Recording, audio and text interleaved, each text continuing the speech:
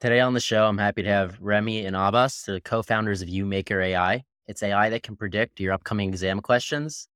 And we're just talking about having to plow through brick walls in the dark. With no helmet. So, Abbas, what has happened through this startup journey so far? I think in summary, there's been a lot of tears, a lot of sweat, a lot of late nights. It's just been a crazy journey, absolutely crazy journey. Nothing could have prepared me or indeed Rami for the journey. And yeah, it's been monumental. A lot of milestones along the way. The story started, I was losing hope in investment banking, soul searching and looking for a business. And then Rami and I went out for dinner randomly. And I told him I was looking for a business idea and he's, I've got one. And I was like, great, let's do it. And that's how it happened. We just jumped head first into Rami's idea. And here we are 6 years later, still living the dream. That's it. So basically, we started YouMakr as a platform to help people prototype their inventions through 3D printing. That was the original idea. It's an inventions platform. And a few years later, we don't know how we went from 3D printing to helping students with their exams. But here we are. And so you can just imagine how the ups and downs and the trials and pivots that we had to go through in order to get here. And basically, a condensed story of where we are today. How many years into it are you now? We incorporated in 2017, so it's been 6 years now. But we did a lot of things in those 6 years. We weren't trying just to make one thing work. And that's the one thing that we've learned is you should never be married to your idea, if that makes sense. You should absolutely never give up on your business. Always push through with the business, but hold the idea loose, hold the vision loosely. Try and figure out what sticks in the market. And that's what we've been trying to do, find product market fit ever since. So what exactly changed or happened that landed you in exam prep? Okay, so basically the chronology is like this. We had an inventions platform. We tried to attract inventors. They didn't come. It wasn't appealing to them. The one thing we've learned about inventors is they are paranoid by nature. They just don't want to share their idea with anybody. And so our platform just didn't stick. However, we did get customers nevertheless. Those customers were students, engineering students.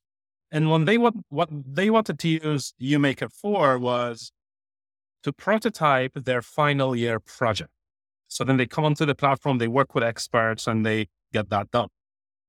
Once they've prototyped their once they prototype their product, they come onto the platform and then they keep asking us, now I need to write a report around this product that I've just built. Can you help with the report as well? And we started thinking, how do we do this? Do we invite people who can write reports? How do we do this? And so I came across at the time a paper around large language models and how that can be used to generate content. This was way before AI was sexy. I started tinkering with that and it worked. We could actually generate final year project reports using large language models. And we launched an MVP and within months, it just blew up. Within months, we got 100,000 users. People absolutely loved it. And with that success, we thought like we're onto something. Like let's really refine this tool, roll it out to students, and have them write their assignments using AI.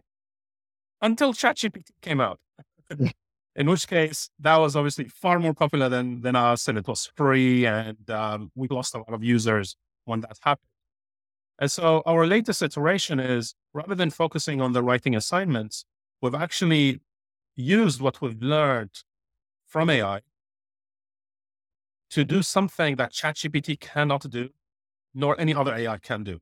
It basically predicts your upcoming exam questions with a certain level of accuracy to help you narrow down what you're meant to study.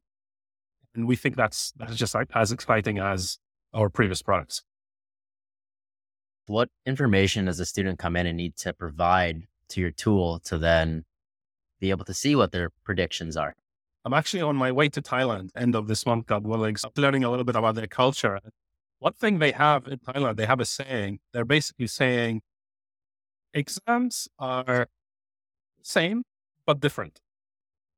And every time you have something that is same, different, you can build a model to predict it. This is essentially what we've done with exams is we're looking at previous exams. We're looking at whatever information the student can upload. And the more they can give us, the more accuracy our resemblance questions will. So that's essentially how we do it at a very high level, is we look at whatever material can be uploaded about that particular subject, and we figure out the best questions or the most relevant questions that are likely to come up. I can see why this product is so popular. This is like every student's dream to be able to predict their test questions. So since this shift, has now the growth started again? So this is something that we are launching on a waitlist currently. We haven't actually launched this feature, but we're getting a lot of excitement from the students that are already on YouMakr who are using our previous products. Let them know about what we're working on, and they just can't wait. So yeah, we think it's a big deal. So is this your guys' first startup? So I've been kind of angel investing for the better part of a decade. So I've been involved in the kind of like London tech ecosystem, either as an advisor or as a consultant. But in terms of like the entrepreneurial kind of take the bull by the horns type of initiative, this is my first one. And now you're getting to see the quick adaptations that are required on a constant basis. Yeah.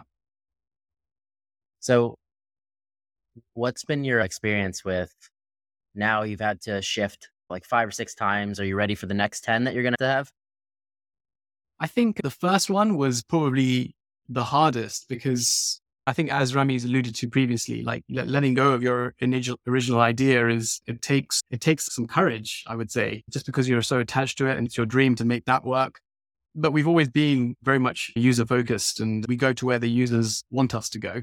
And so with each hypothesis, with each test that we perform, with each amount of feedback that we get, and then subsequently with each iteration that we make, the process becomes easier and easier just because you're constantly refining and refining.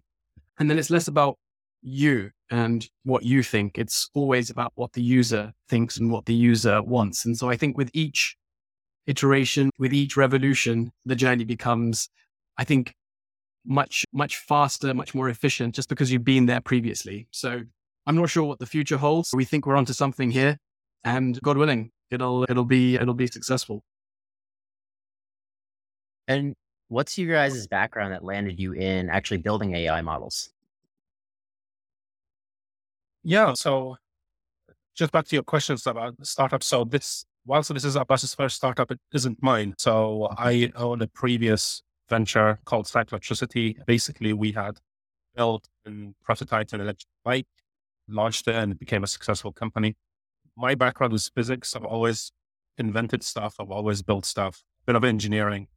Now, when AI came into the picture, especially large language models, this is a new field. Like it's something uncharted. And so when I came across it, it was basically just an academic research at the time, but it blew me away. I was like, if this works, really could change entire industries. I knew it was going to be a big deal. I didn't expect it to be big as it is now, but I knew it was a big deal because it was such a new thing. I had to learn it from scratch only because I was so interested in it. And I thought it could be relevant to our users as well. We can make it work. It can help a lot of students on our platform. I just had to learn it from scratch. And from those learnings, we're building these new cool stuff. So if some of our listeners who are students wanted to learn more about YouMakr or get in touch, how could they do so? Just go to YouMakr.ai. It's YouMakr without an E. So YouMakr.ai, and would love to have you. Well, thank you, Rami and Abbas, for coming on the show today. And thank you, everybody, for listening to another episode of Failing to Success.